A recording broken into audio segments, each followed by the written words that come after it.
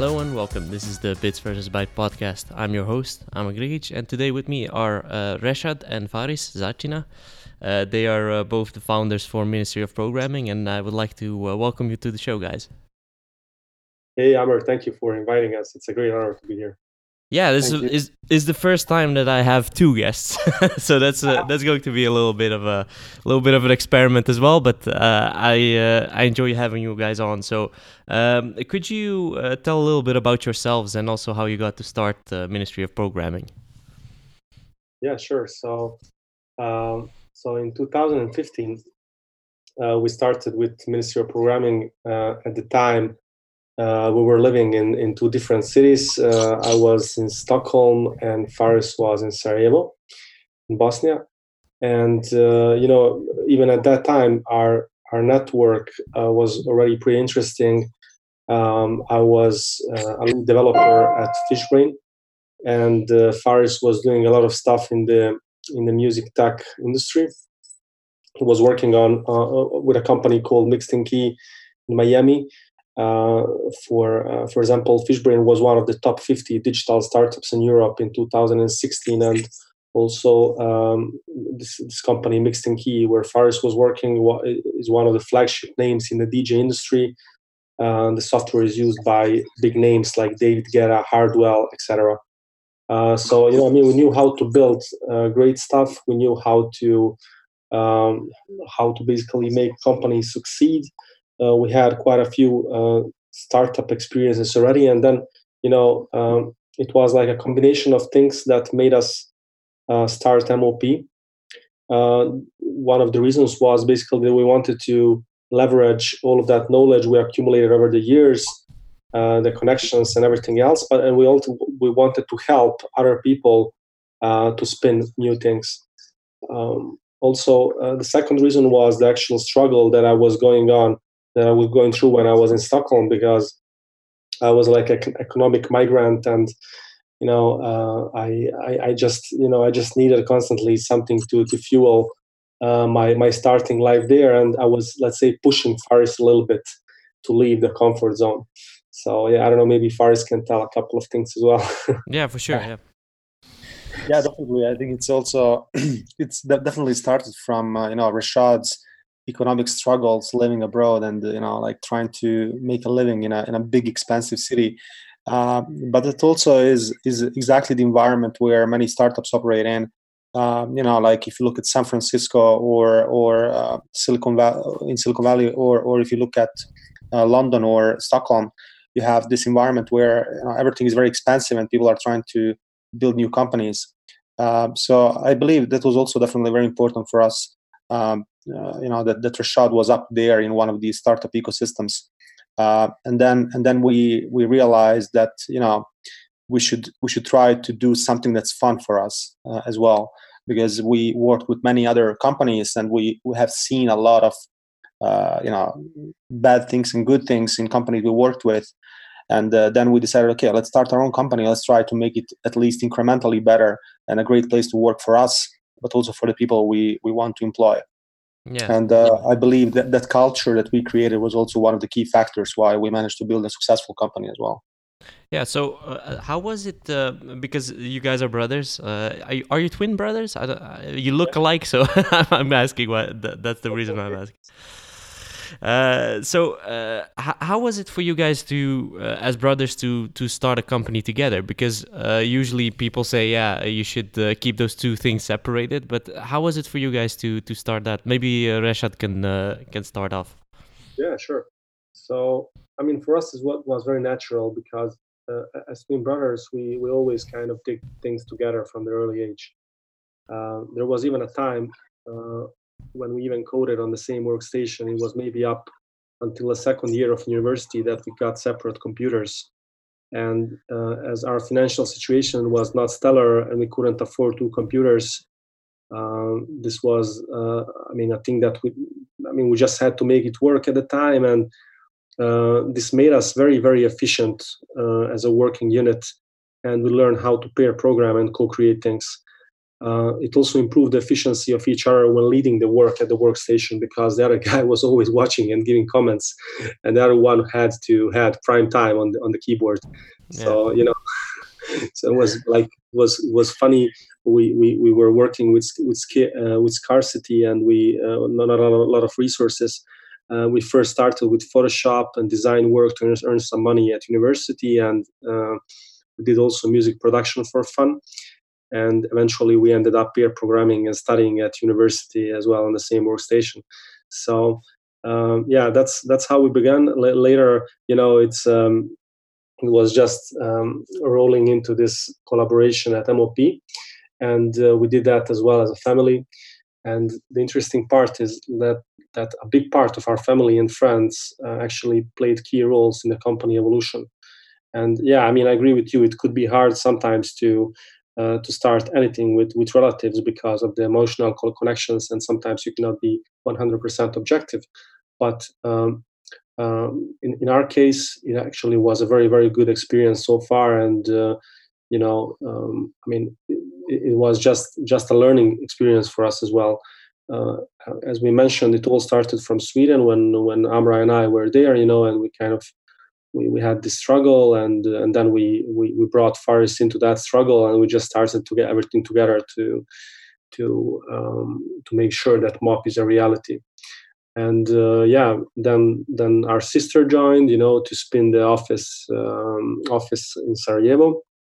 So we already had, like, at the time, 4 family members in the company, and we were consistently adding more and more people from our circle of friends, etc. And it just worked, Actually, there are many family companies in the world that people don't know about, like BMW. I mean, they don't know that they are family companies. Like for example, BMW is a family company, and many other ones that are quite successful. Yeah. And how was that for you, Faris?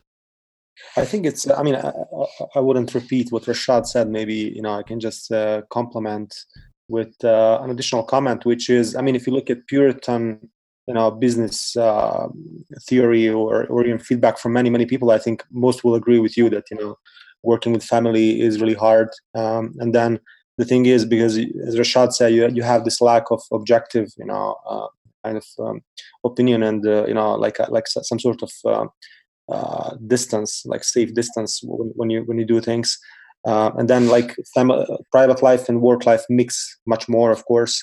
But from the other angle, I would say that what is very positive is trust, because in traditional business context, when you find, let's say, a startup finds it's like 2 co-founders that don't know each other, or maybe they're just friends from high school or the faculty. What is the probability that they will actually stay in the business together for 5, 10, 15 years, while we as a family, even like if shit happened with the company, like I'm pretty sure we will just stay together, and make it work. So the thing is, that trust factor is often underappreciated, I would say, when people talk about working with family, while of course there are many logical reasons to say many disadvantages, but I believe that we are making it work. Yeah.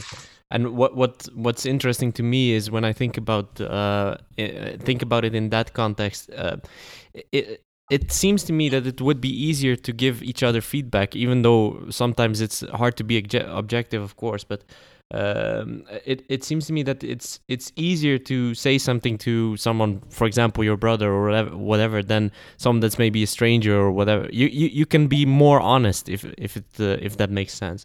How do you feel about that? Yeah, I would say it's too easy, like that's the problem, because then, as far as said, you end up mixing like this private and work life, and whoever tried it is gonna say the same thing, but eventually, as far as said, it's a great thing. And one thing that we haven't mentioned is actually this family atmosphere, that we built up inside the company for that reason, because starting from the space where we work, the atmosphere, caring about people, making everyone feel at home. We just we just know what people have literally for breakfast, what car they drive, where they spend their evenings. We know everything about them. And that's why we nail the culture part, and it's very strong for that reason. Yeah, that's a good point. Yeah. To come back to your point, Amr, I think it's a very good point. I think it's very easy to be honest, and that creates a very good culture of of disagreements, of constructive disagreement, and different points of view. Because we are twins, for example, but but I do believe we are very different. And the thing is, we can still give very honest feedback to each other and be skeptical about many things, and then maybe sometimes gonna heat up, but then we resolve it very quickly. And I think that creates a very good way of operating, because if I do something, I'm pretty sure that Rashad will be very skeptical about it, and then we're going to question it and find a better path. And I try to do the same with Rashad. So I think this culture where we agree to disagree is very important for operating. Yeah, for sure. And to get back to you guys as a company, so could you tell a little bit about what you do and how you operate? Yeah, I can start again. It's actually it's very simple to explain what MOP does. Since 90% of startups fail, what we do is that we increase the odds of the startups to succeed. And what we are addressing to make that happen is actually the product part and the recruitment part. So we offer a software services designed for startups, which includes product management, design, development. And basically, we just try to be the service company that startups were dreaming of. We help them with whatever we can to make them not fail. Yeah, exactly. And I think it's actually like a special type of service company, because most consultancies are not designed to actually work with startups. Also, if you look at the larger ecosystem, I think it's very tough for early stage companies in Stockholm or London or Berlin to succeed, because they have, for example, you have several options in terms of recruitment. You can hire your own team, or you can just hire external consultants or freelancers. But all of these options are really tough, and we can get into that more if you like. But whoever works in San Francisco or Stockholm knows what I'm talking about. And I think it's on the product side. The problem is that most consulting companies are not really built to work with startups or new products. And then they offer like a cookie cutter approach to software development, where you can rent an iOS developer or an Android developer, but they don't actually really have experience with startups, or they don't actually know as an organization, let's say, how to address problems that startups have. So we try to be a special type of organization that is actually designed to work with startups, and I think that's our unique value proposition. Yeah. So those startups that come to you, are those how are they usually formed? So are there people on, for example, if I started a startup, I have some technical knowledge, of course, technical background, but not everybody has that. But some people do have a great idea, for example. So how is that? How does that look on your end? So do you have a lot of people that also have a technical background, or are they usually the guys with or girls with a great idea that want to build it out? Yeah, it's usually the latter. So we are the ones that bring the technical expertise in most cases, but there is no hard rule. We as we work a lot with referrals and with our big network of people that we know all over the world, we just find people as well organically, and they come to us. So it's always like a different combination of spices that goes in there. Yeah, I would say like our early adopters were non-technical founders that were kind of looking for a more technical co-founder. And there are many companies across the world trying to solve this problem in different ways, because the elitistic class in Silicon Valley would tell you that you need to really hire your own team, have a CTO on board or a technical person as a co-founder. But actually, if you look at the 99% of the startups, they actually cannot do that, because it's just a problem to find a co-founder or a co-founder that is technical. So I think it's if we don't take the elitistic standpoint where you say, okay, like it's very possible to find a perfect co-founder, then we actually want to serve the underdogs and to try to help the remainder of the startups work and be more successful. But I also think that of course, we'll look for more experienced founders now as we evolve the company, and we try to look for serial entrepreneurs, and that is our optimal profile. But still, we appreciate and support the underdogs as well, because we have this idealistic view that entrepreneurship is really a noble cause, and these people should not be left on the sidelines because they don't have a technical co-founder. Yeah. So how are you organized? So I know there are a lot of people working for you from Sarajevo. So where are you all based at? And is it more of a remote company in that sense? How should I see that? Yeah, it's a remote friendly company, so we will always have people working from Thailand, or we have a couple of employees somewhere in Chiang Mai, or places like that. And in terms of the majority of the people is in Sarajevo. We do also have people in Miami and in Stockholm, so it's a combo of people from different places. And as I said, we are very remote friendly, so it doesn't matter where people are at a specific moment.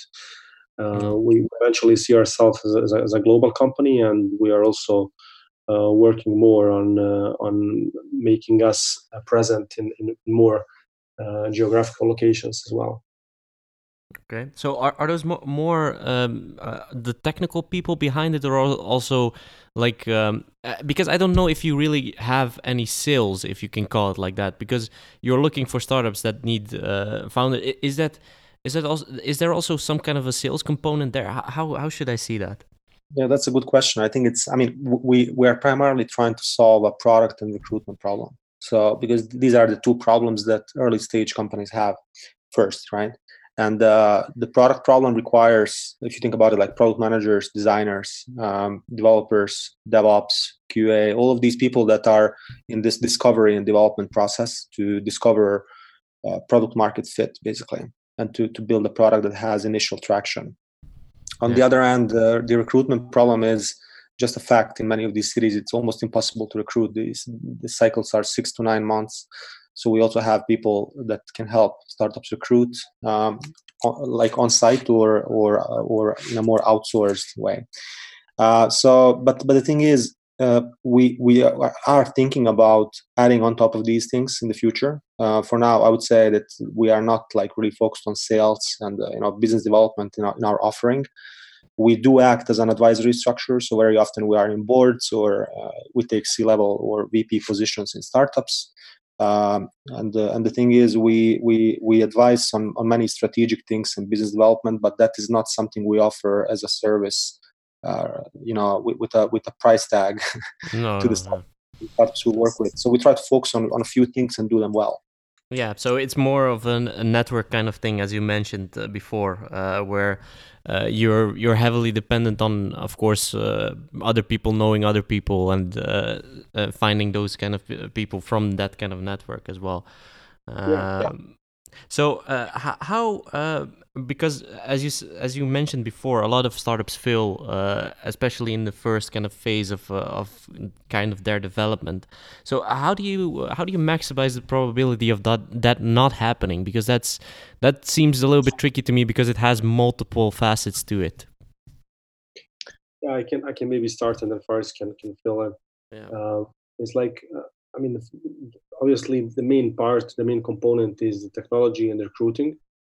So we make sure that people spin the MVP, or sometimes we even get in when there is already a platform that exists. So basically we just take over or build something in the proper way, and we make sure that it has some longevity. So there is no need to do like fuller rights later, or to hire another team in an unknown part of the world.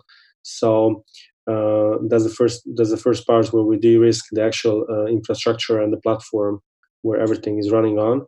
And of course, we make sure that the team is stable. So we had situations where we were approached by some pretty big companies and with pretty big teams where literally like all the team left in Stockholm, or there was a fight and then like 4 key people quit, etc. We are just making sure that that doesn't happen on our end, and that we have the technology part as stable as possible. The second part is, as I said, the recruiting, and that sometimes involves even non-technical roles, as far as said. And we help them recruit in the cities where they are based, even for marketing personnel, or even a CTO, or whatever they might want or need, and what makes sense at the moment.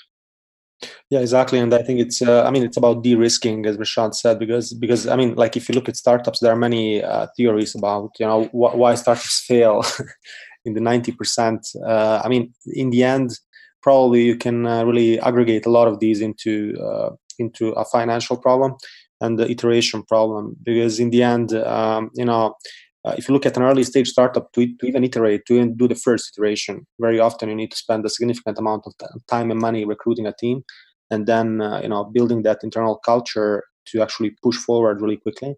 And then you need to have the technical chops and knowledge to roll out an MVP, let's say optimally in 6 weeks or less. But even a few months is really like a big win for most startups. But the thing is, this is not what actually how it works on the ground. And we see that startups have 6 to 9 month recruiting cycles. Then they cannot really hire the optimal people to execute. And then when they hire a team, maybe externally it looks like they're doing well, but the thing is, internally we see that a lot of startups are struggling to build the technology and to release as soon as possible a stable MVP that can collect feedback from the market. So we try to de-risk these things, and then of course, with our advisory role and talking to the founders, and we try to also attack different other risks that they have. So how does it work when, for example, the startup does become successful, and then eventually they see that they want to have something in-house anyway? So how does that transition look like? Have you had that kind of experience already? Yes, that's a good question.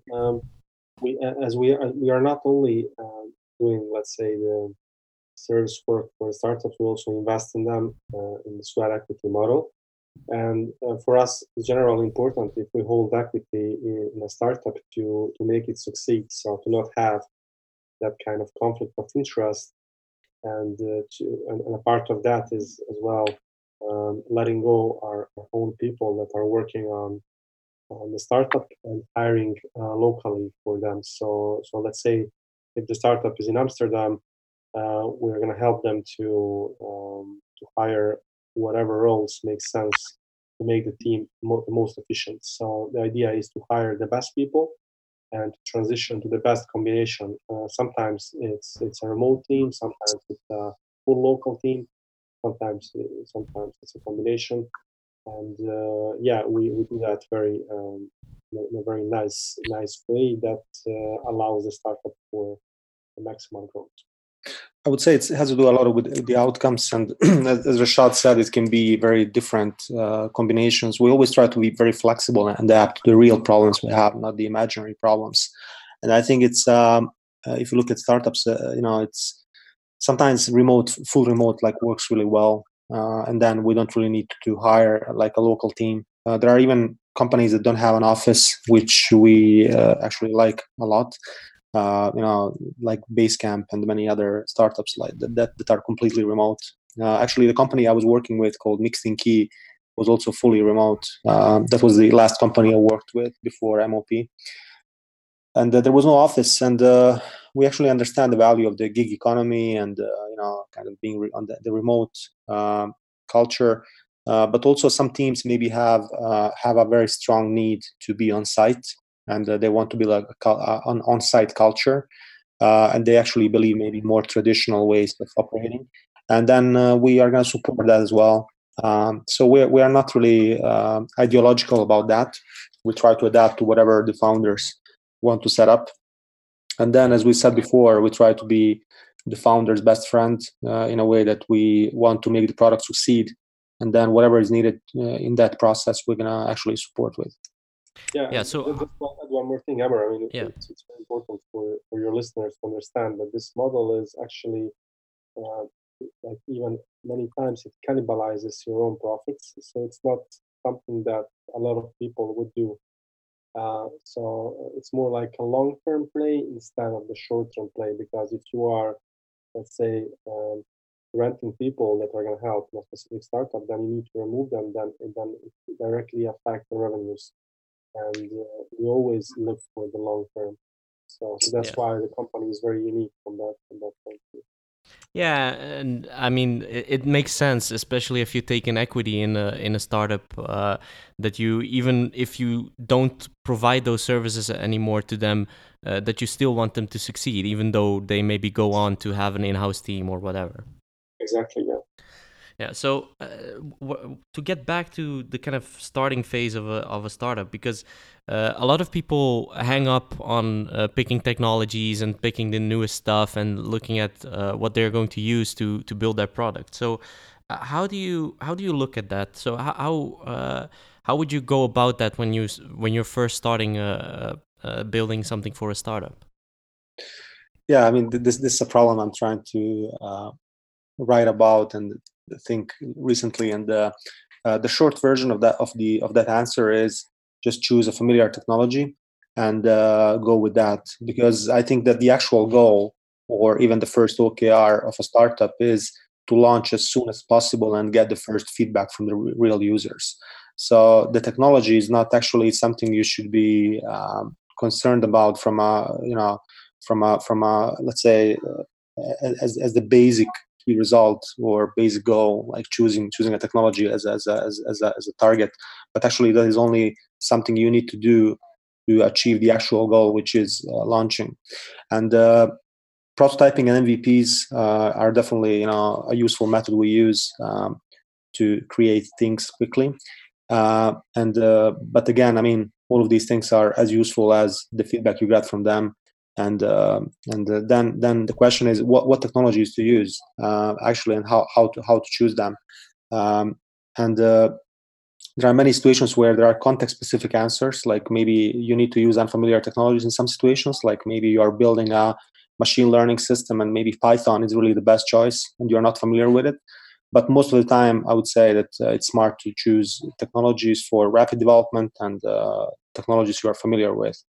Inside the company, we historically promote a specific set of technologies because we believe they were a good baseline for the specific context we operate in. So Node.js and Golang were kind of like the main two programming languages we promoted historically, because we believe they strike a good balance between productivity, simplicity, but also familiarity inside of our company.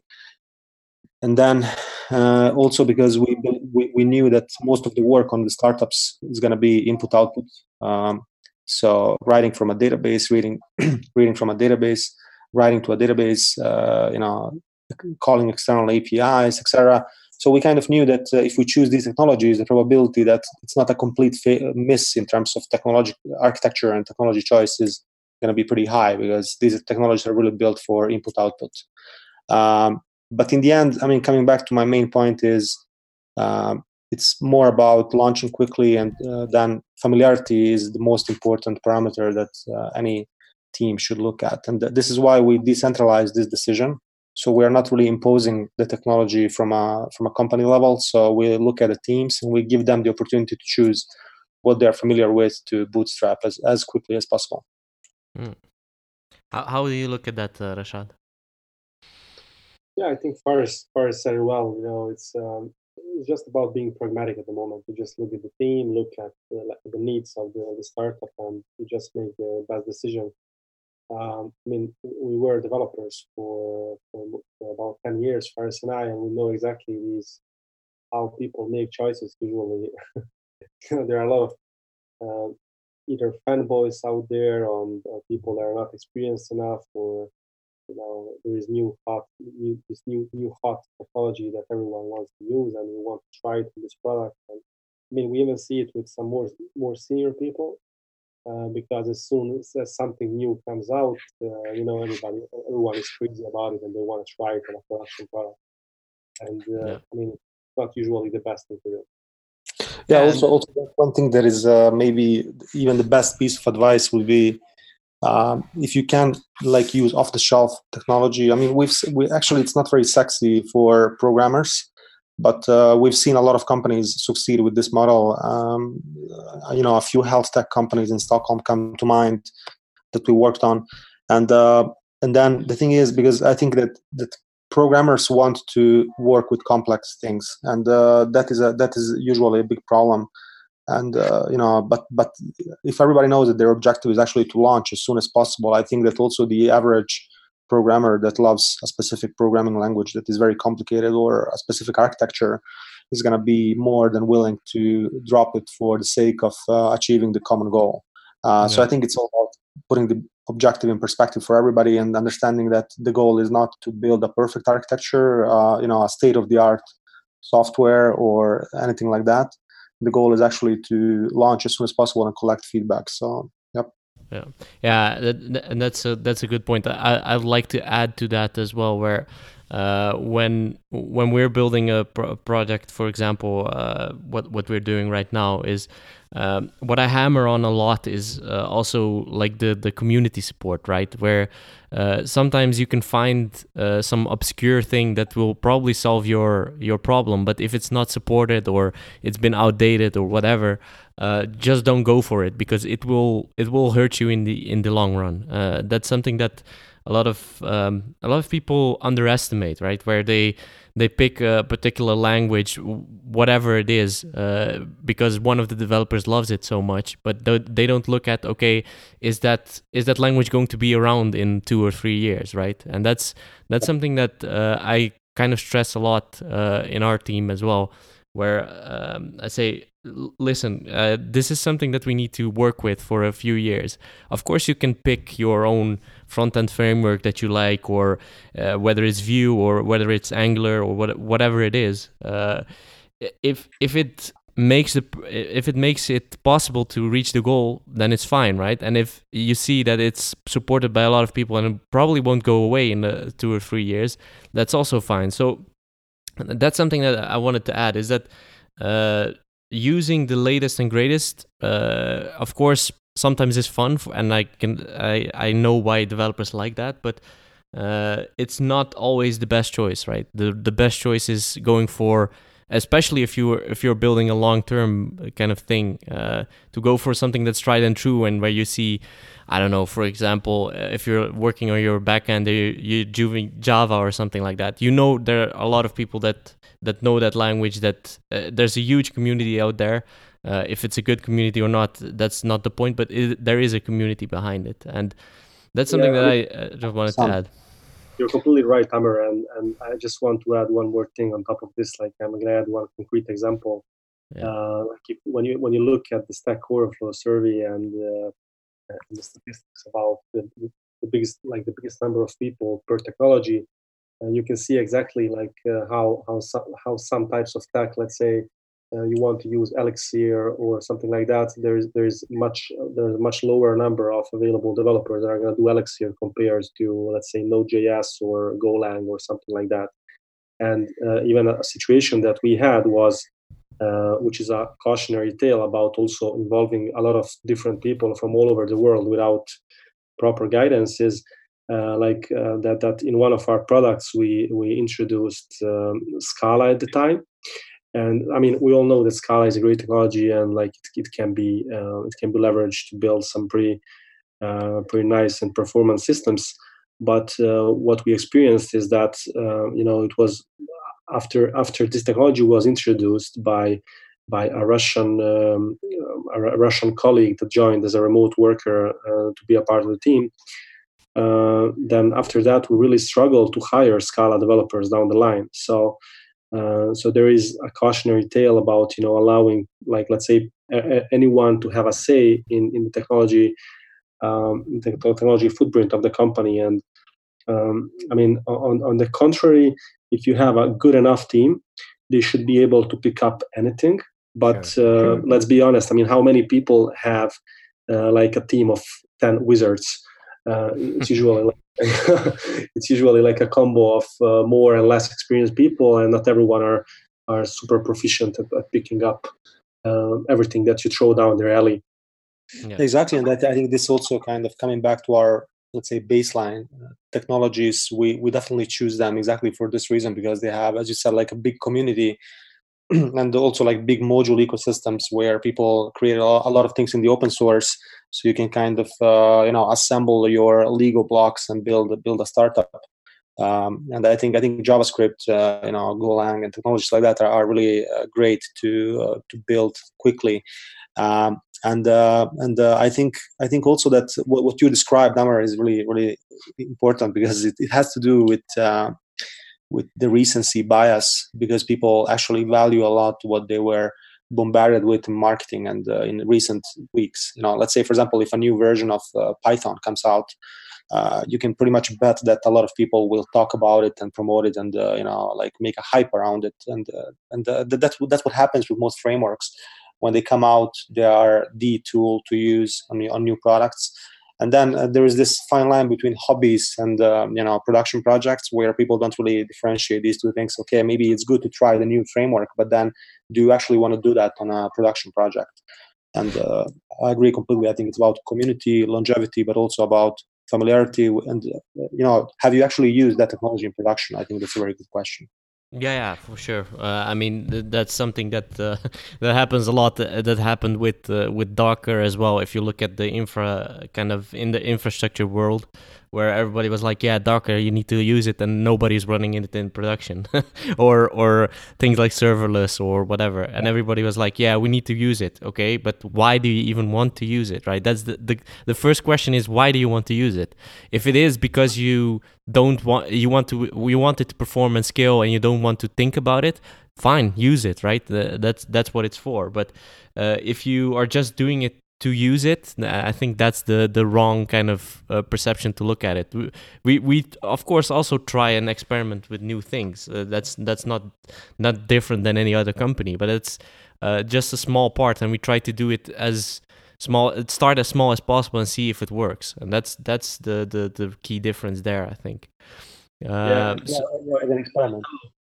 Sorry, and my fellow developers, are gonna hate me for saying this, but like half of the web is running on PHP, man, and most of the corporations are still using .NET, Java, and Oracle, and that's the ugly truth, Mm. Yeah, exactly. I think. Go ahead.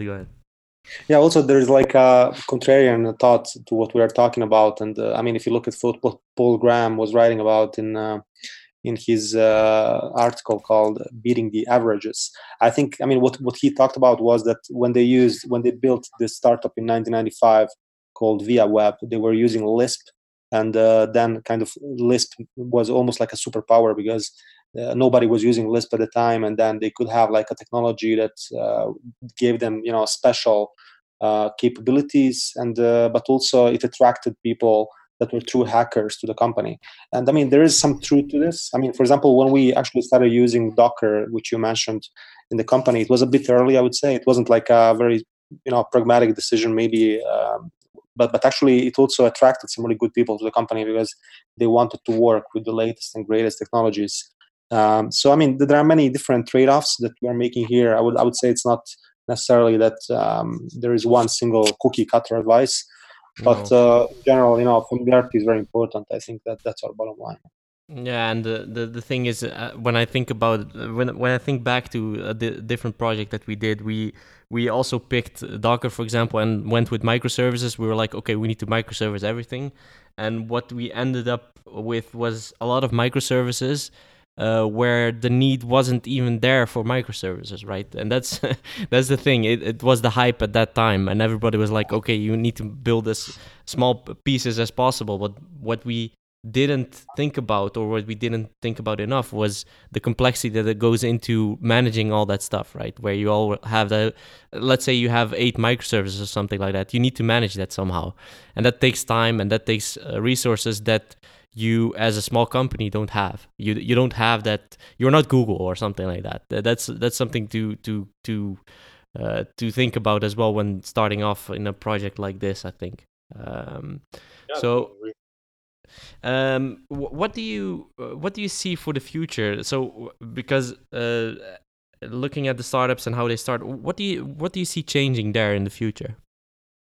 How do you mean? Can you just elaborate? Yeah, sure. So, say for instance, startups usually now are like looking for funding, investment, and stuff like that, and then they start building. And then, do you see that changing in somehow shape or form? Because you are already changing it a little bit by being some kind of a technical partner, but also maybe investing in them by having equity or whatever. So, how do you see that changing for other startups as well that you don't help at the moment?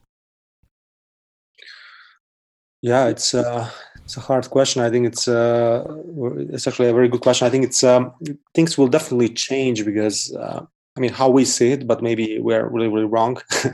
I think it's that the startup ecosystems are a bit broken, unfortunately, and we see that you have VCs pushing huge and insane amounts of money into tech companies that they don't really understand. WeWork comes to mind. And then then kind of they don't really provide more than money or networking to the companies they work with. Maybe there is a bit of bootstrapping or boot camps that they do, some smarter VCs, but usually it's just like very it's very oriented towards financing. And then you have these public agencies which are giving grants to companies, but these grants are not really enough to start up. Like these public agencies in Stockholm are doing a really good job, but most of the startups are really left out, and they get like very little funding from public grants. Then you have these consulting companies which are not really helping too much startups as well, because they don't believe in startups. They cannot make good margins on startups, and then also there are just other more lucrative projects. And then I think you have also other components in the ecosystem, and I think this is a problem, because the reason that 90% startups fail is not that people have shitty ideas or that they have also that they couldn't find product market fit, or that they very often it's a problem of financing, iteration, and support structures to enable that. Because in the end, it's if you can iterate 37 times on your product and you are decently intelligent, I'm pretty sure that over time you're going to learn from your failures and mistakes, and then you're going to be able to build a decently successful company. So I believe that I don't know what's going to happen exactly in the future. It's very hard to forecast these kind of things, to foresee the future. But I think that we're going to see structures that are going to be more supportive for startups in the early stage, I think. Because the opportunity for monetary gains is also in the early stage. Because if you invest in the early stage, if you are there in the early stage, you reap a lot of benefits. So we'll see. I don't know, Rashad, do you have anything to add? I think you answered it well. So we're going to see like a rise of different types of organizations and companies that are going to be a support for the whole timeline of a startup. And it's not enough to just go in there as an investor and give me your metrics. I'm gonna spray and pray on those numbers and think that something magical is gonna happen. Like, you get my point. I mean, it needs to go down more to the actual quality and to the true facts and to checking stuff and to working with people and at every stage of the company. I mean, I've seen some pretty high-profile investors not even checking the numbers that were given to them, and I'm gonna tell you, everyone like believes in this notion that we should completely trust like everyone that we work with, and of course that we are trying to do that as well. But eventually, I think that even investors are gonna need to pay more attention at what they're investing in, and to do more checks to make sure that they have they have a stable situation in a startup. A lot of startups still, unfortunately, are a little bit beautifying the numbers, and it's they're making it look bigger than they are, and it's I think the next generation of investors is gonna literally have access to the databases and to check stuff themselves.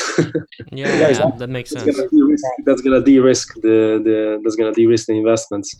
I mean, from our end, we are helping with one part. There are many parts of the startup evolution that where people need help. And as far as said, probably if this was the case, and if people were putting more hours into understanding the actual problems and needs, then we might see even a 20 to 30% increase in the overall success rates.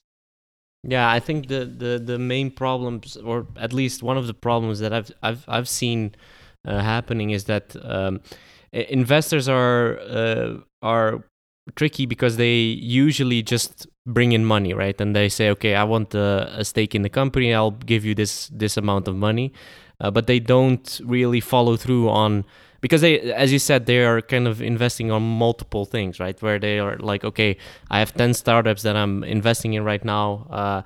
They can't help all those 10 startups at once, right? Where they can actually contribute to something to make it a success. So they're putting their trust into the founders, and then the thing is that they really need to.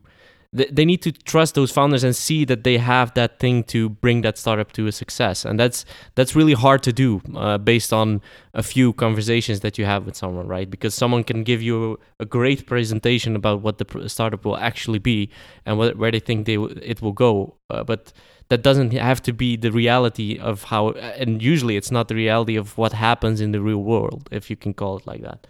Yeah, exactly. Yeah. If you look at San Francisco, one of the main reasons why this whole everything happened in Silicon Valley is because people were tremendously ethical and moral about everything that they do, and the whole ecosystem was built on top of that. And now, as we see more startup cities and more startup environments being built all over the world, it also means different cultures, different ways of doing business, different kinds of people, and definitely one of the main things is actually if you can trust the people that you're working with, and because that if you know that they are good people, eventually, I mean, at least you're not going to have these problems we're talking about now. And also, to connect to the people point, I think it's I mean, everything starts from the team. And the thing is, why Silicon Valley worked, it was exactly because you had this network of trust. Let's say 100 people. Some people say there were like 100 people that were actually helping each other and sharing their information and paying it forward in a way. And then the whole ecosystem evolved bottom up. From these people, from these initial founders that were like sharing and trusting each other, as Rashad said. And then also helping recruit for each other, and and then the investor problem and all of these other problems we're talking about were not that amplified because these people were actually mentoring each other and helping each other succeed. And something similar happened in Stockholm, as we can see, even though there is not like hard data to support this hypothesis, but many people say that it's the same thing. There were like a few dozen people that exited their companies, wanted to help each other, and then they were like reinvesting in the ecosystem and building new companies. And then even the PayPal mafia and the similar examples support that idea. And I think it's all about building a community where you have support. That community acts as an educational structure, which is something very important for entrepreneurs, because in the end, a lot of these problems are exacerbated by the fact that entrepreneurs don't really have a place to learn how to be entrepreneurs. And there are many theories that say that people cannot be educated to be entrepreneurs. I'm on the opposite side of thinking that actually people can be educated. But I understand why people are saying that. And I think, that's actually, if you look at the data, if you look at what people do in schools of entrepreneurship, etc., or MBAs, you can see that actually these people don't come out as entrepreneurs that are going to make a success right away.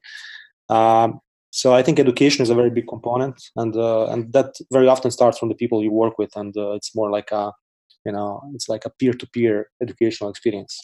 Yeah, yeah, and that's a good point. I mean, you can almost learn anything by going to school and seeing that, but actually starting a company is something that's you live and you learn, as you could call it. I mean, it's the same way for starting a software project as well, where if you haven't done it before and haven't been in that position of being a product owner or whatever, you learn along the way that. Stripping down for example in the first version is the most important thing to look at really what do you need for the real bare bones and uh, MVP has been called in this call as well, but I look at it a little bit different where I say you need to have a first version that's actually marketable in the sense that you could sell it to other people if you're looking at a SaaS, for example, or whatever. And you need to look at, okay, what's the bare minimum that someone needs to actually use the product, and then you can go from there. And that's something I think is important for a startup as well to look at. So I have one more question to wrap up. And it's a question for both of you, of course. So, what are you most proud of since you started this whole journey of starting Ministry of Programming? Yeah, maybe I can start and then Faris can fill because it's just making this coordination effort to Yeah, because it's the first time that you have two people on the other end. for sure. Yeah, I mean we're very proud of the company that we have built because it's surpassing the actual geographical locations where we are present. And I think we have a unique culture and unique network of people that we work with. And I think that's one of the things that I'm most proud of because we have built something like a really good cultural network that is gonna fuel the success for the coming years, and is gonna as well fuel success for a lot of people that work in our network, not necessarily through this traditional outsourcing or software services model, or however you want to call it, but also in many other ways as we discussed. And we can also see that we are moving the needles, and that moving the needle, and that we're actually contributing to make people more successful, to raise the odds of succeeding. So that's one of the things that I'm most proud of, and yeah, I think we have a very bright future. So, Faris, what do you think? I would say I'm very proud that we built an amazing place to work where we enjoy to work, where it's fun, where we can come and and kind of work with amazing founders and employees that are building really creative things. Because I think riding the wave of innovation, as we say, is really interesting, because we often end up in directions that are not really something we were planning to do. Like, for example, now we work a lot with smart cities and IoT or mental health, and we're solving very important problems. And I think that's something that I'm really proud of. I'm not saying we're good at it, and I often say we are not actually startup experts, because I actually believe that you would need to, work 200 years in this domain to be an expert, because it's so complicated. But that is exactly why it's fun, because you learn endlessly, and you iterate and you grow as a person, and you watch companies fail and succeed. So I'm really glad we built this system. And also I'm really glad I could I can work with my brother and our extended family every day, because that trust and that safety, it's a psychological safety that you cannot really get maybe working for somebody or with unknown people. So yeah, I mean, there are many things we could talk long, but we're very grateful, I would say, to have the opportunity even to do this and have a profitable company, which is very important. Very cool, very cool. So, thanks, guys, of course, for your time. Where can people find you on the internet? I mean, we are present on, of course, our website, so ministryofprogramming.com, and also social media. We are on Instagram, Facebook, Twitter, LinkedIn as well. So feel free to reach out to us with any questions, or yeah, I mean, if we can help in any way, we're always happy to do so. Okay, very cool. And thanks again, guys. It was fun to talk to you guys. I think we could go for hours, but we need to wrap up. So yeah, thanks. No problem. And of course, for the listeners, you can find the Bits vs. Bytes podcast on bitsvsbytes.com and also on Twitter, Instagram, and LinkedIn. It's all Bits vs. Bytes.